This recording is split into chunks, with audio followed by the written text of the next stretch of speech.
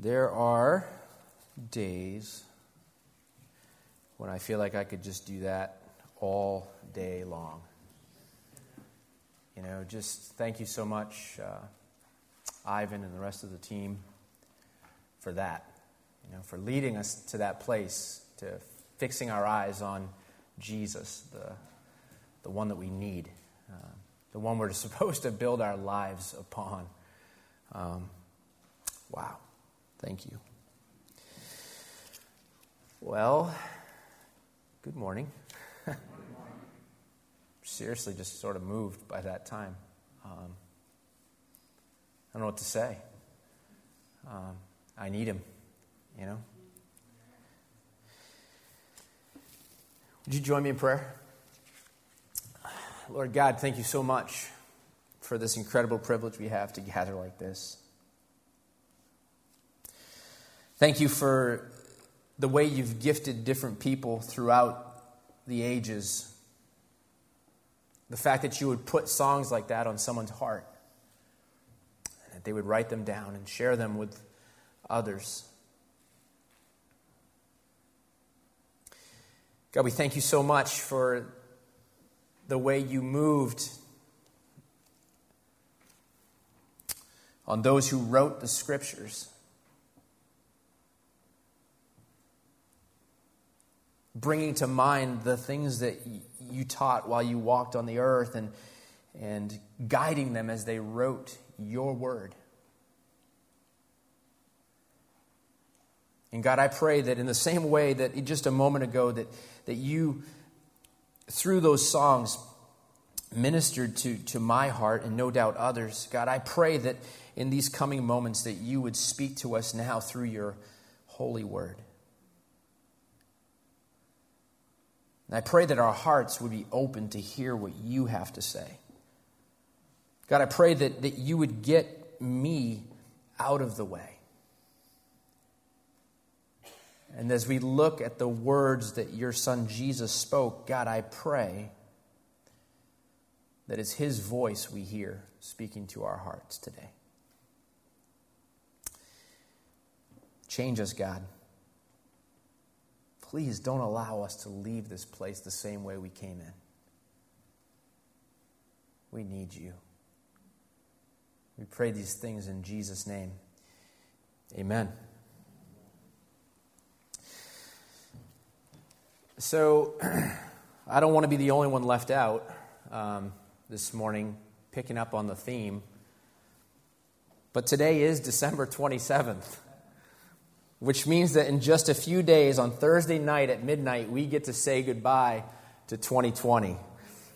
And when I was walking through the cafe when Pastor Glenn was up here doing the announcements, and heard him mention that, and I heard an amen there, and I just heard another groan in here, and I don't think I can recall a time in my life when people were more excited to see a year come to an end than this year. 2020, in one word, for me, has been difficult.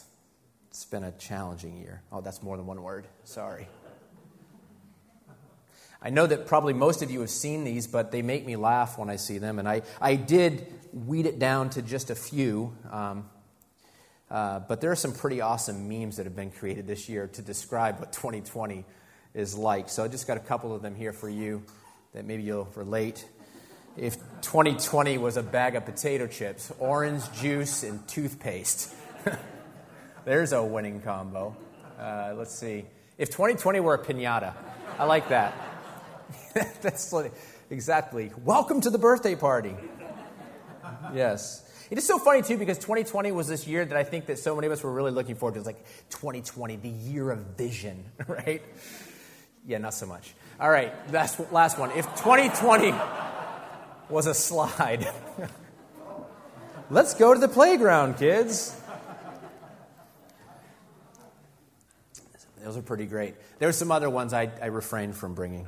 Don't get me wrong. 2020, as tough as it's been, really, has also provided us with an awesome opportunity for growth. Do you agree? Has God grown you this year? And if so, and it has anything to do with the trials and the difficulties we've gone through because of 2020 and the pandemic and all that, then really we have a lot to be thankful for, don't we? In James chapter 1, verses 2 through 4, James says, this is from the New Living Translation, he says, "Dear brothers and sisters, when troubles of any kind come your way, consider it an opportunity for great joy." That has to be written in Scripture because that's not our normal response, right? But it is a command. Verse 3 says, "For you know that when your faith is tested, your endurance has a chance to grow. So let it grow. For when your endurance is fully developed, you will be perfect and complete, needing nothing." Isn't that awesome?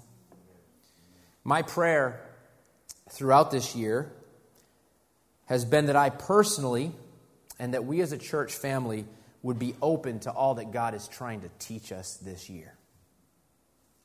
My prayer has been that no matter what happens, that we would remain committed to His mission for our lives. And as I've been praying, leading up to today, knowing that I was going to be teaching, my prayer has been, God, what would you have me to share with your people as we head into a new year? What is on your heart, God? And He led me, I believe, to the prayer of His Son Jesus as recorded in John chapter 17. John chapter 17 is a prayer that Jesus prayed just a few hours before He would die. And in this prayer, we really get to see Jesus' heart. We get to see His heart for God and God's glory. We get to see His heart for His disciples. And pretty cool, we get to see His heart for you and me. If you have your Bible, turn with me to John chapter 17. And you've probably noticed that I've titled this series, The Lord's Prayer. The Lord's Prayer. And you might be thinking, well, wait a minute. I thought that the Lord's Prayer was in Matthew chapter 6. Our Father, which art in heaven, hallowed be thy name. Thy kingdom come, thy will be done on earth as it is in heaven. And you'd be right for thinking that, because that is typically what we call that prayer, right? The Lord's Prayer. In fact, in your Bibles, maybe some of your Bibles, it actually says right above that in Matthew 6, the Lord's Prayer. But you know that was added in, right? That wasn't like originally part of the verse, the Lord's Prayer. And actually in that prayer, there's some things that are said that really the Lord would never pray, would He? Forgive us our debts. Jesus could pray, forgive them their debts, forgive them their sins, their trespasses, but Jesus could never pray, forgive me for my sins. He's never sinned, right? But it's called the Lord's Prayer because it is the prayer that Jesus taught His disciples to pray, right? They were so blown away by Jesus' prayer life, they're like, Jesus, teach us how to pray. Isn't that awesome, by the way? They asked Him to teach them how to pray. They didn't say, teach us how to preach. Teach us how to pray. And He did. And it's an awesome model for prayer. It's probably better called the disciples' prayer than the Lord's Prayer. But here in John chapter 17, we have the longest recorded prayer of Jesus. I no doubt He prayed longer prayers. We know that He prayed all night, right? But it's the longest recorded prayer, and we're invited in this prayer to listen to the heart of the Lord as He prays to His Father. This is literally our Lord's Prayer. And it is such an intimate prayer from Jesus that many people have referred to this prayer as the holy ground of Scripture. The holy ground of Scripture. God the Son pouring out His heart to God the Father. Almost like Moses took his feet off at the burning bush. It's like we should come to this prayer of Jesus and be like, whoa. I mean, we're invited into this relationship, this view into the relationship between God the Father and God the Son. It's so intimate and so holy as we come near it. And for me, one of my frustrations this morning is As much as I would love to cover the whole prayer, like I want to go through all 26 verses with you today, but you would hate me if we did that. So my plan is to take the next 3 weeks to carefully look over 3 sections of this prayer. 3 sections. Today we're going to focus our attention on just the first 5 verses, where Jesus begins the prayer praying for himself. It's interesting, right? And then next week, we're going to look at verses 6 through 19, where Jesus is going to focus its attention to praying for his disciples. Makes up the largest part of this prayer. And then in the final week, we're going to look at verses 20 through 26, where Jesus is praying for all believers, which would include you and me. Did you know that Jesus prayed for you in the Gospel of John? In the final hours of Jesus' life, as he turns to his Father in prayer, you were on his mind. Isn't that awesome? Did you know that right now he's still praying for you? Does that blow your mind at all? Romans chapter 8, we read that Christ Jesus is the one who died. More than that, who was raised, who is at the right hand of God, who indeed is interceding for us. Jesus is interceding for you. Hebrews chapter 7, verse 25 says, he is able to save to the uttermost those who draw near to God through him, since he always lives to make intercession for them. How amazing is it to think that Jesus is praying for you? Even if nobody else in the entire world prays for you. You don't have a grandma who's been praying for you your whole life, or, the pastors always forget you. They never pray for you. If nobody else in the world is praying for you, you should be encouraged right now, knowing that the Son of God is in heaven at the right hand of the Father, interceding for you. That's pretty awesome. Well, let's go ahead and just take a look at these first 5 verses, shall we? Let's read through it together as Jesus begins his prayer, praying for himself. John 17, 1 through 5. When Jesus had spoken these words, he lifted up his eyes to heaven and said, Father, the hour has come. Glorify your Son, that the Son may glorify you. Since you've given him authority over all flesh to give eternal life to all whom you have given him, and this is eternal life, that they may know you, the only true God, and Jesus Christ, whom you have sent. I glorified you on earth, having accomplished the work that you gave me to do. And now, Father, glorify me in your own presence with the glory that I had with you before the world existed. In these first 5 verses of the Lord's Prayer, it is hard to miss the primary focus of Jesus' prayer. In one word, this prayer is about glory. Glory. This prayer is all about the glory of God.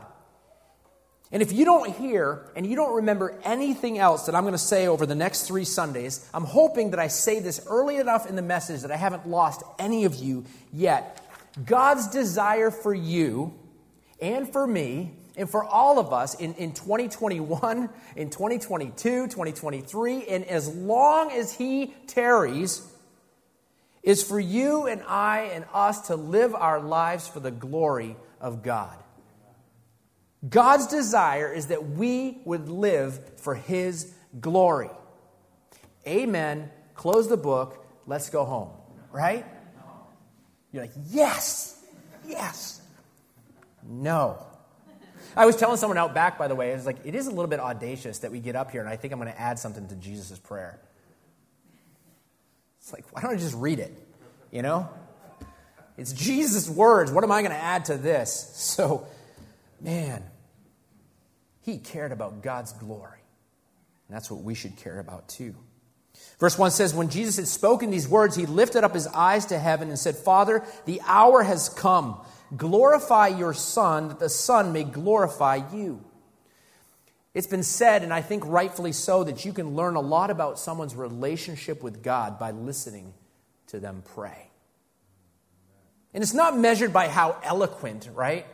But you can tell when somebody knows God when they pray. If you've never been around somebody like that, who their prayer life, you're just like, wow, they know God. And you can tell as you listen to them pray. And I don't think there's any greater example of that than listening to God the Son praying to God the Father. You know, Jesus was a man of prayer. He lived his entire earthly life in total dependence on God, spending long hours alone with the Father in prayer. In Luke chapter 5, we're told that he would withdraw to desolate places and pray in verse 16. In Luke chapter 6, verses 12 and 13, before he chose his apostles, we're told that in these days he went out to the mountain to pray, and all night he continued in prayer to God. I get distracted praying to God in a 15-minute commute to the church. I set out with great intention. I'm going to drive to church. I'm going to pray to God on the way to church. And like 3 or 4 minutes in it, I'm thinking about, man, I really wish I could get a burger at Chuck Wagon. That sounds awesome, right? And like one thing leads to another, and I'm thinking about Bob Barrett, and I haven't hung out with Bob in a while. Wow, like I'm so distracted. Jesus stayed up all night talking to his Father in prayer.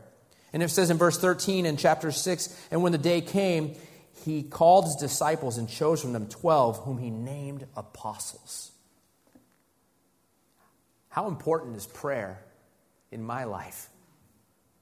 How important is prayer for you? You know, Jesus, the Son of God, was a man of prayer, constantly seeking the Father's heart and guidance. Shouldn't we be doing the same? I mean, if Jesus depended on God through prayer, don't you think we need to? Verse 1 says that when Jesus had spoken these words, he lifted up his eyes to heaven and he began to pray. What words? What words is he talking about here? What words had he just spoken? Well, it turns out it was a lot of words. It was a really lot of words. This prayer of Jesus in John chapter 17 follows a time of intensely personal teaching with his disciples. If you go back to John chapter 13, and by the way, I just read it this week. John 13, 14, 15, 16. You know, make that your assignment for the week. Read through those chapters. But in John chapter 13, Jesus' disciples are gathered together and they're celebrating the Passover meal, something they do every year. But Jesus knows that he has now entered into the final hours of his life here on earth. And in these final hours, he is trying to prepare his disciples for what's to come. And so in chapter 13, we see Jesus washing the feet of the disciples, setting them an example for how they should love and serve others. And then in chapter 14, after Judas has left the room, right? And the disciples still don't understand what's going on, right? Jesus sends Judas on his way. He's going to go betray the Lord. After he's gone, Jesus begins what is referred to in chapters 14, 15, and 16 as his farewell discourse. It's his goodbye teaching. He's saying goodbye. And over the next 3 chapters, 14, 15, and 16, Jesus is teaching his disciples. He's seeking to comfort them, and he's preparing them for his departure.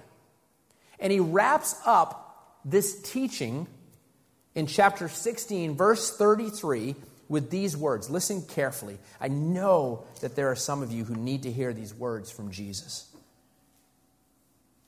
He says, I have said these things to you, that in me you may have peace. In the world, you will have tribulation. But take heart. I have overcome the world. We need to hear that, don't we?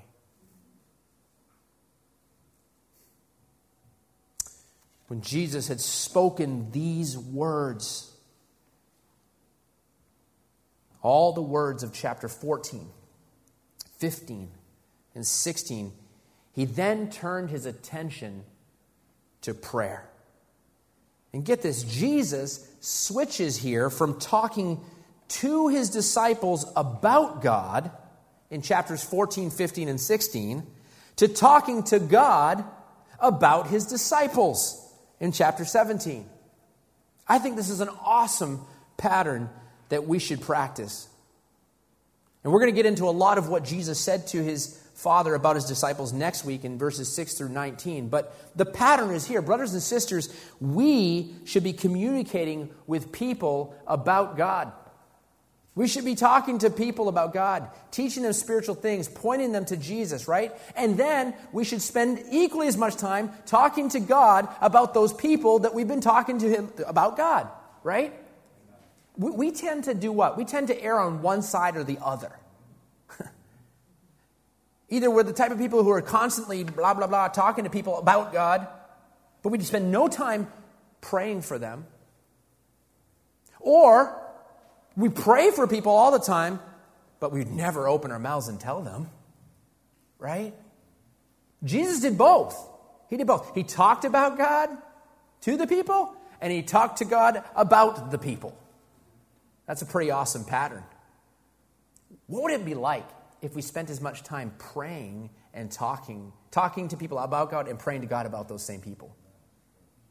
I bet we'd see more people coming to Christ. I bet we'd see a harvest. We might see revival. It's a pretty awesome pattern. Jesus spoke these words knowing he's about to leave, right? He knows that this is it. He knows the difficulties that his disciples are going to face. And so after sharing this emotional Passover meal and teaching and preparing them for his departure, it says that he lifted his eyes to heaven. And he began to pray as his disciples listened. Can you picture that scene? Put yourselves in the disciples' shoes for just a moment. If you could just maybe, I don't know. Jesus is looking them in the eye, right? He's talking to them. He's pouring out his heart to them. He loves these guys. Do you get that? Like, they've been following him for 3 years. Jesus loves these guys. And you know how hard it's going to be for them tomorrow? They don't know yet, but he does. He knows what Peter's going to do. He knows the anguish that Peter's going to feel at the denial, right? He knows all of that. And he loves these guys. He's looking them in the eyes. He says, in the world you will have tribulation, but take heart. I've overcome the world. Father, the hour has come. Glorify your Son, that the Son may glorify you.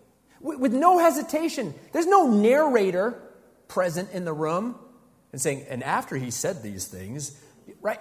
That's in the Bible. There's no narrator in the present tense there. Jesus is looking him in the eye. He's talking to them. I love you. I love you. Be encouraged. Take heart. I've overcome the world. Father, the time has come. He looks to heaven and he begins to pray. And he prays for himself first. And then he prays for them. And then he prays for you and me. I can't even imagine what it must have been like to be there. To hear the voice of Jesus talking to his Father in heaven, the Son of God communicating with God the Father. Wow. No wonder they call it holy ground. Must have felt that way for the disciples. And the text says he lifted his eyes to heaven. He was assuming a posture of prayer that would have been very familiar in that culture. In Psalm 123, verse 1, the psalmist says, to you I lift up my eyes, O you who are enthroned in the heavens. What would you say is the typical posture of prayer in our culture? What's the typical posture of prayer? Does it look something like this? Maybe you clasp your hands. I don't know. Is it like this or maybe like this? I don't know. Something like this, right? And then maybe just tilt your head down ever so slightly. And if you're really serious about prayer, you close your eyes. I'm kidding. Is there anything wrong with that posture? Of course not. Of course not. What does God look at? He looks at your heart. So it's not like this is the right way or this is the right way. But I do want to just issue a challenge. I just want to give you a challenge. Would you consider praying to God in a posture that best reflects your heart, your soul, and your mind at the moment? At the moment that you're praying, think about what you're saying and what posture best reflects what I am feeling towards my Heavenly Father right now. And so if it's like, man, God, you are amazing. It's like, God, I thank you so much for how good you are to me. God, thank you so much for how good you are to me. They both work, but I'm telling you, there's something that happens in here when you allow your body to express what you're feeling in your heart. And you're just going to either have to take my word for it, you just got to practice it. You got to try it. Seriously. And you're like, well, I could never do that in the middle of the church. Well, start in your bedroom. I don't know. Do it in your car. Don't pray like this in your car. Okay? That is a bad posture of prayer when you're driving. Okay? There are some bad postures. Maybe you're feeling like I'm broken.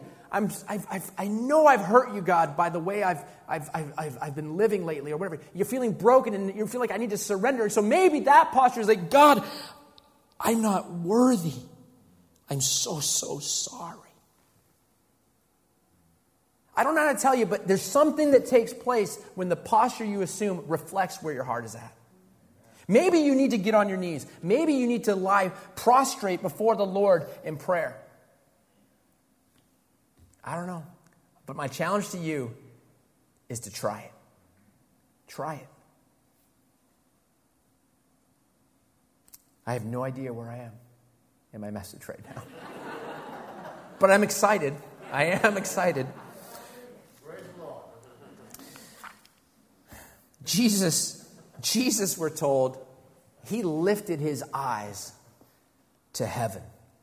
Lifted his eyes to heaven.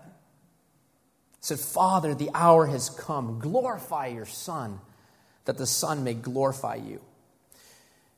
Now, if you've read through John's Gospel, you know that earlier in Christ's ministry, he said things like, my hour has not yet come, right? My hour's not yet come. It's not time. The hour's not here. At the wedding in Cana, when mom says, turn the water to wine, he's like, my hour's not yet come.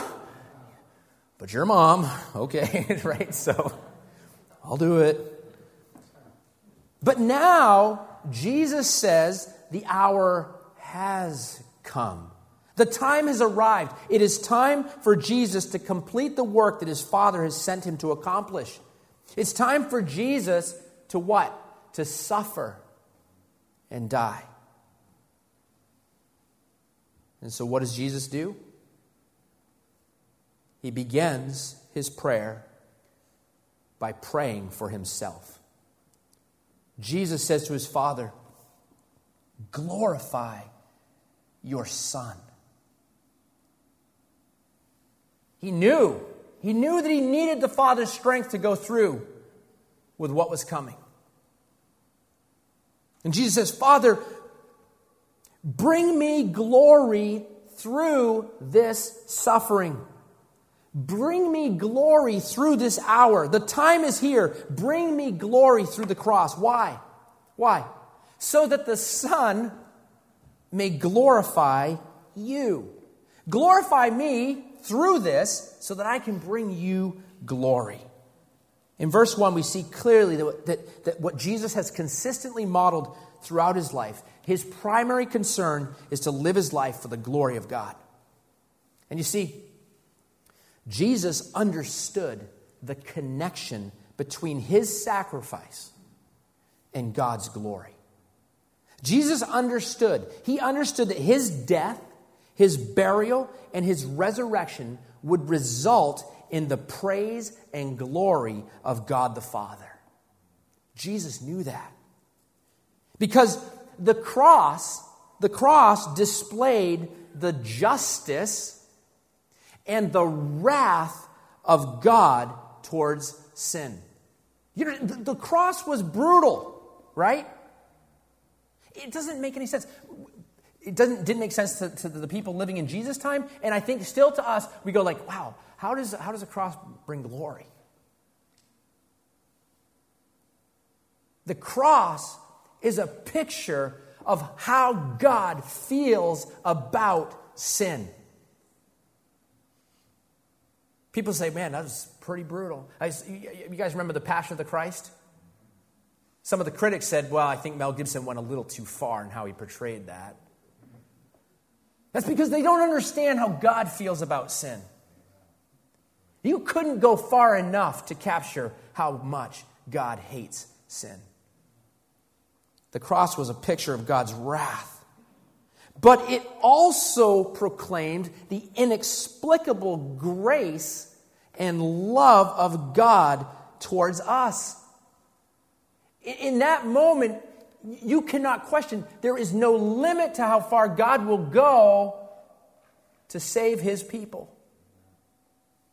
Romans 5:8 says that God shows his love for us and that while we were still sinners, Christ died for us. Jesus knew that the cross, an instrument of death and shame, would serve as an eternal reminder of God's justice, his grace, his love, and it would result in his glory and praise. And so as Jesus approached this hour of the greatest suffering the world has ever known, the hour where the wrath of God would be poured out on him for the sins of all mankind, yours and mine, as Jesus looked at that hour, what does he ask for? God, glorify me in this suffering so that I may glorify you. We have so much to learn from Jesus. I know that if I'm honest, I have to admit that many times my approach to prayer is more of like trying to convince God to get on board with my plans. You know, conform to my will. In the face of trials and suffering, how do we most often pray? Is it, God, get me out of this? Isn't that pretty much how we typically pray? God, get me out of this. Or is it, God, may you be glorified through this? Can God be glorified through your suffering? Can God be glorified through the trials and tribulations that you're facing? Can God be glorified through what we've been through in the last year? Of course he can. The question is, was he? Was God glorified through the way that you responded to the trials and the struggles that you faced in the last year? And you might say, some days he was, some days he wasn't. And the truth is, that's probably true for all of us, right? But man, I hope that our approach, I think what Ivan said earlier, 2021 is not going to be any different unless your heart is changed. If you're putting your hope in the turning of a clock from 2020 to 2021, I got something to tell you. You're crazy. Ta-da! Magic! No, nothing's going to change unless we change. And if we can start to be like Jesus, seeking his glory through our suffering, I'm telling you, your life will be changed. The lives around you will be changed. And God will be glorified through it. That'll be awesome. Now, I do need to point out that just because Jesus was willing to glorify God through his suffering doesn't mean he was excited to suffer. You know that, right? That would be weird. I can't wait. This is so exciting. It doesn't say that. He doesn't say that. In fact, we know that not long after this prayer, he's going to pray another prayer in the Garden of Gethsemane where he's going to say, God, let this cup pass from me.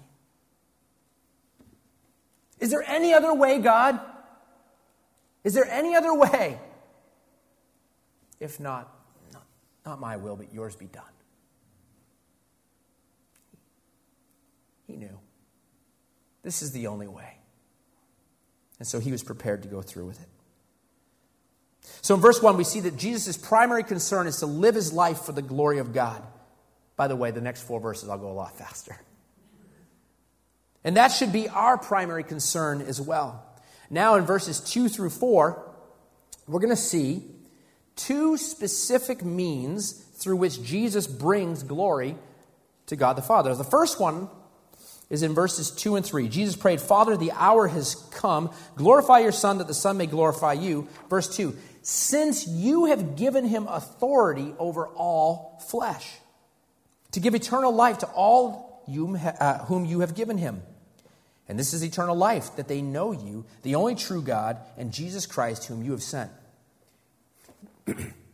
God the Father has given his Son all authority, so that, it says, he may give eternal life to all that the Father has given him.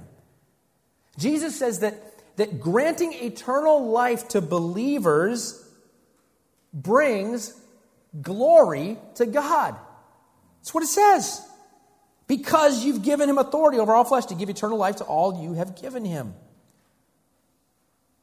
This is the reason that God sent his Son to earth. We just celebrated it 2 days ago, right? He didn't come to earth to just be an adorable little baby, though I'm sure he was the most adorable little baby that ever lived, right? Second would be Sammy, but Sammy Colpitz.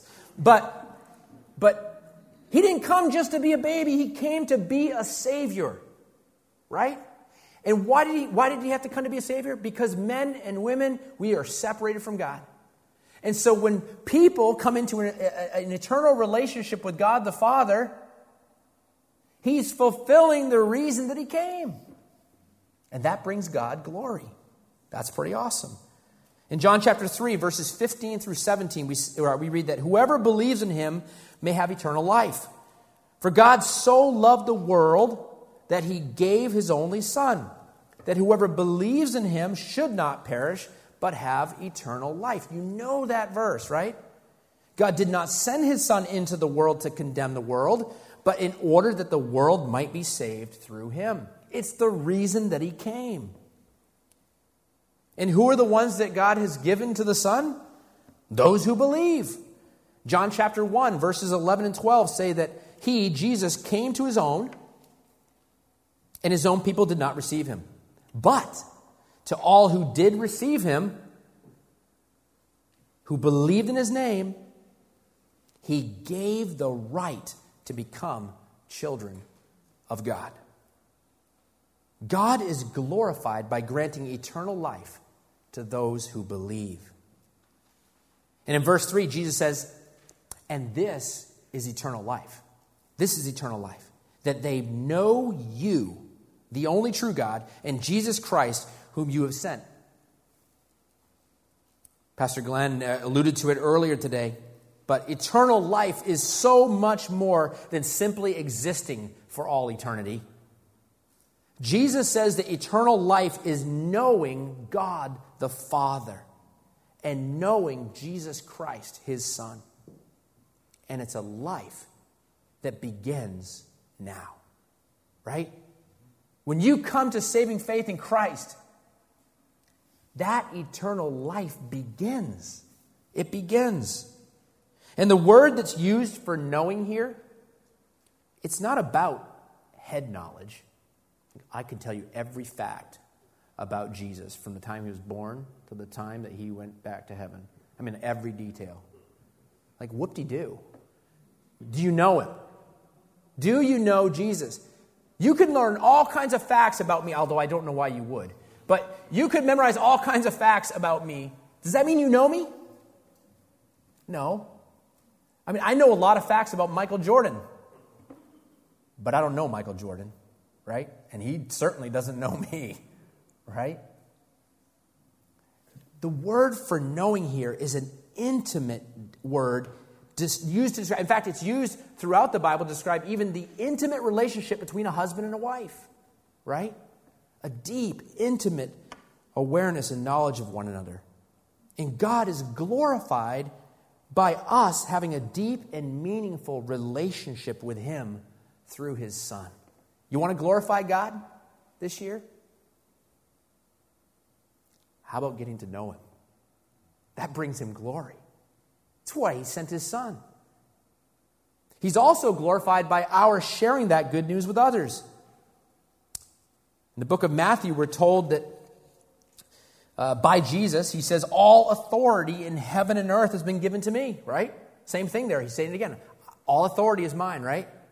And then He gives marching orders. He says, so go therefore and make disciples of all nations, baptizing them in the name of the Father, the Son, and the Holy Spirit, teaching them to observe all that I've commanded you. And behold, I'm with you always to the end of the age.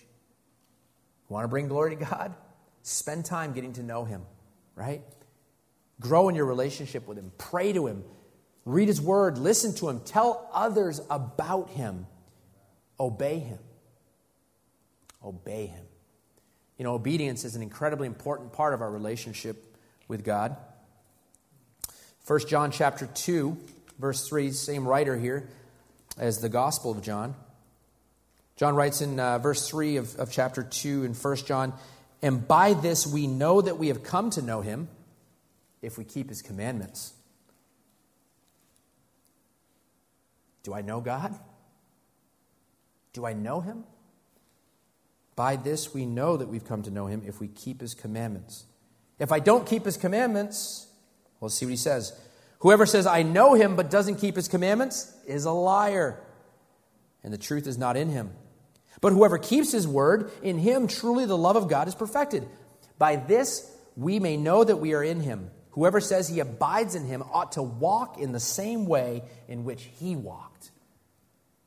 We want to walk and live our lives like Jesus.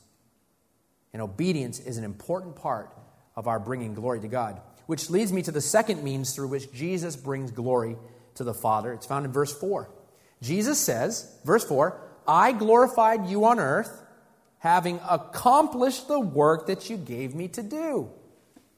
Obedience, right?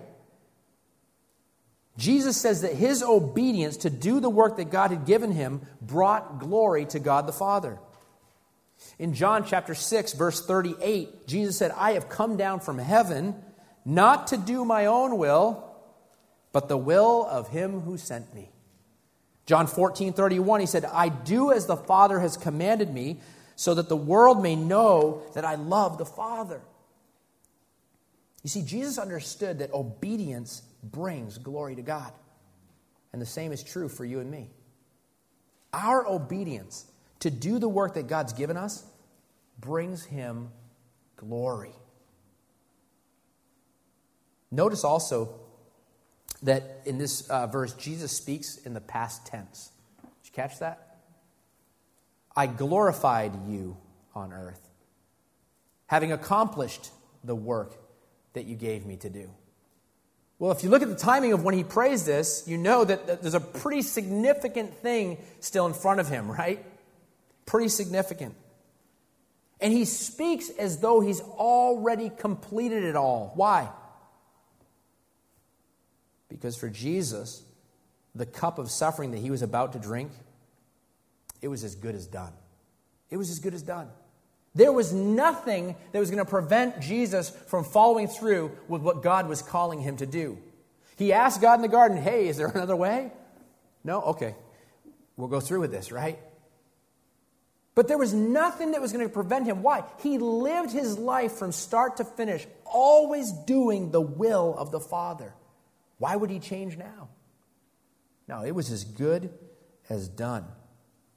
In Philippians chapter 2, verses 7 through 11, Paul says that Jesus emptied Himself by taking the form of a servant, being born in the likeness of men, being found in human form. He humbled Himself by becoming obedient to the point of death, even death on a cross.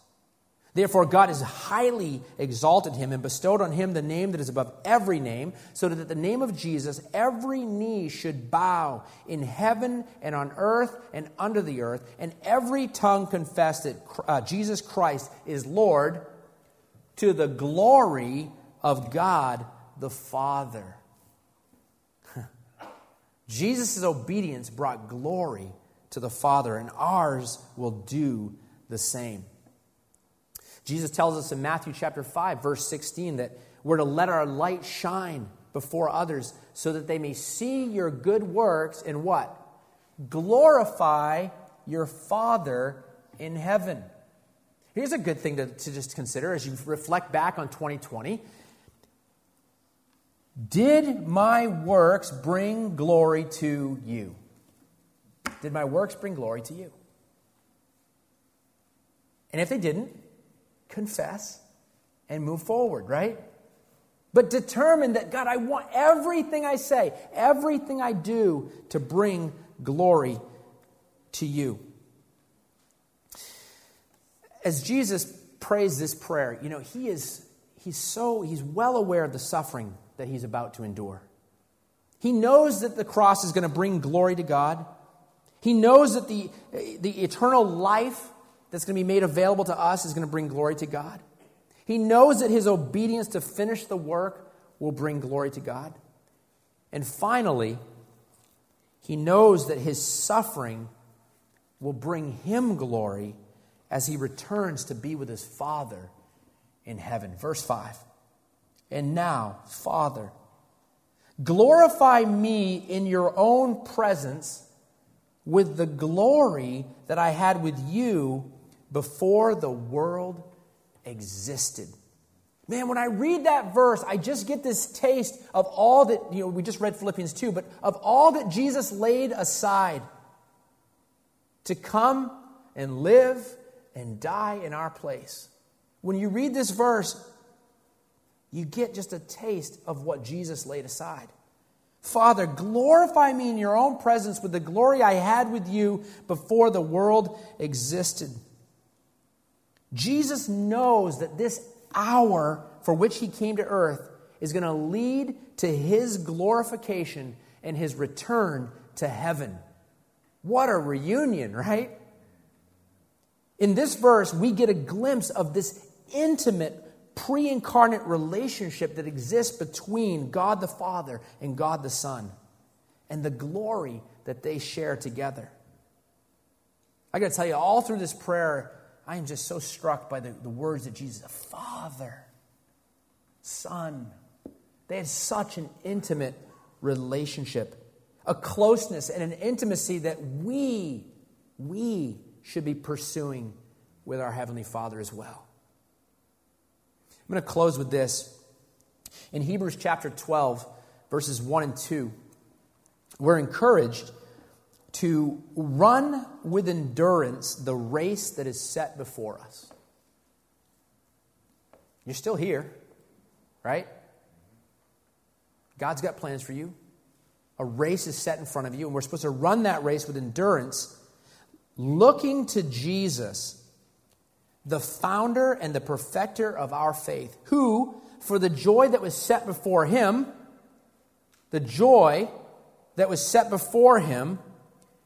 endured the cross. The cross wasn't the joy, right? For the joy set before him, he endured the cross, despising the shame, and is seated now at the right hand of the throne of God. Jesus endured the cross for the joy that was set before him. And what was that joy? Well, according to this prayer in John chapter 17, the joy was that it would bring glory to God.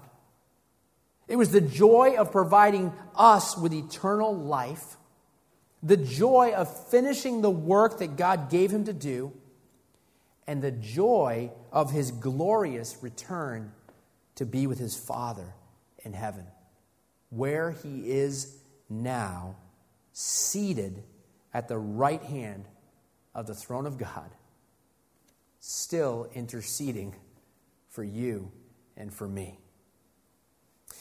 Next week, we're going to continue looking at this prayer,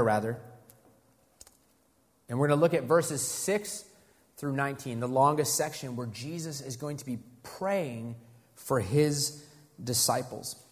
Until then, let's pursue his glory, right?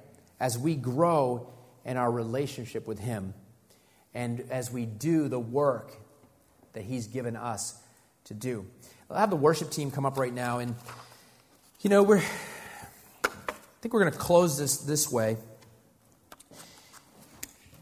I feel like I'd be missing a really big opportunity here. If we're sitting here reading about how Jesus prayed to his Father, I want us to just take a few moments in silence. I want to give you an opportunity to pray to your Heavenly Father right now. Look back at 2020. Look ahead to 2021. Think about where your relationship is. Jesus started this prayer. He started this prayer by praying for himself. That's what I'm asking you to do right now. I'm asking you to be praying for yourself. You don't hear that a lot, right? Pray for yourself, Jesus did it. Seems like a pretty good model. Talk to God about your relationship with him. Is he your Father? Do you know him? Do you not know him? Talk to him about where you're at in that relationship right now. Where do you want it to be? How do you want to grow? Take this moment and talk to God, your Heavenly Father, and pray over this past and this future year. Amen?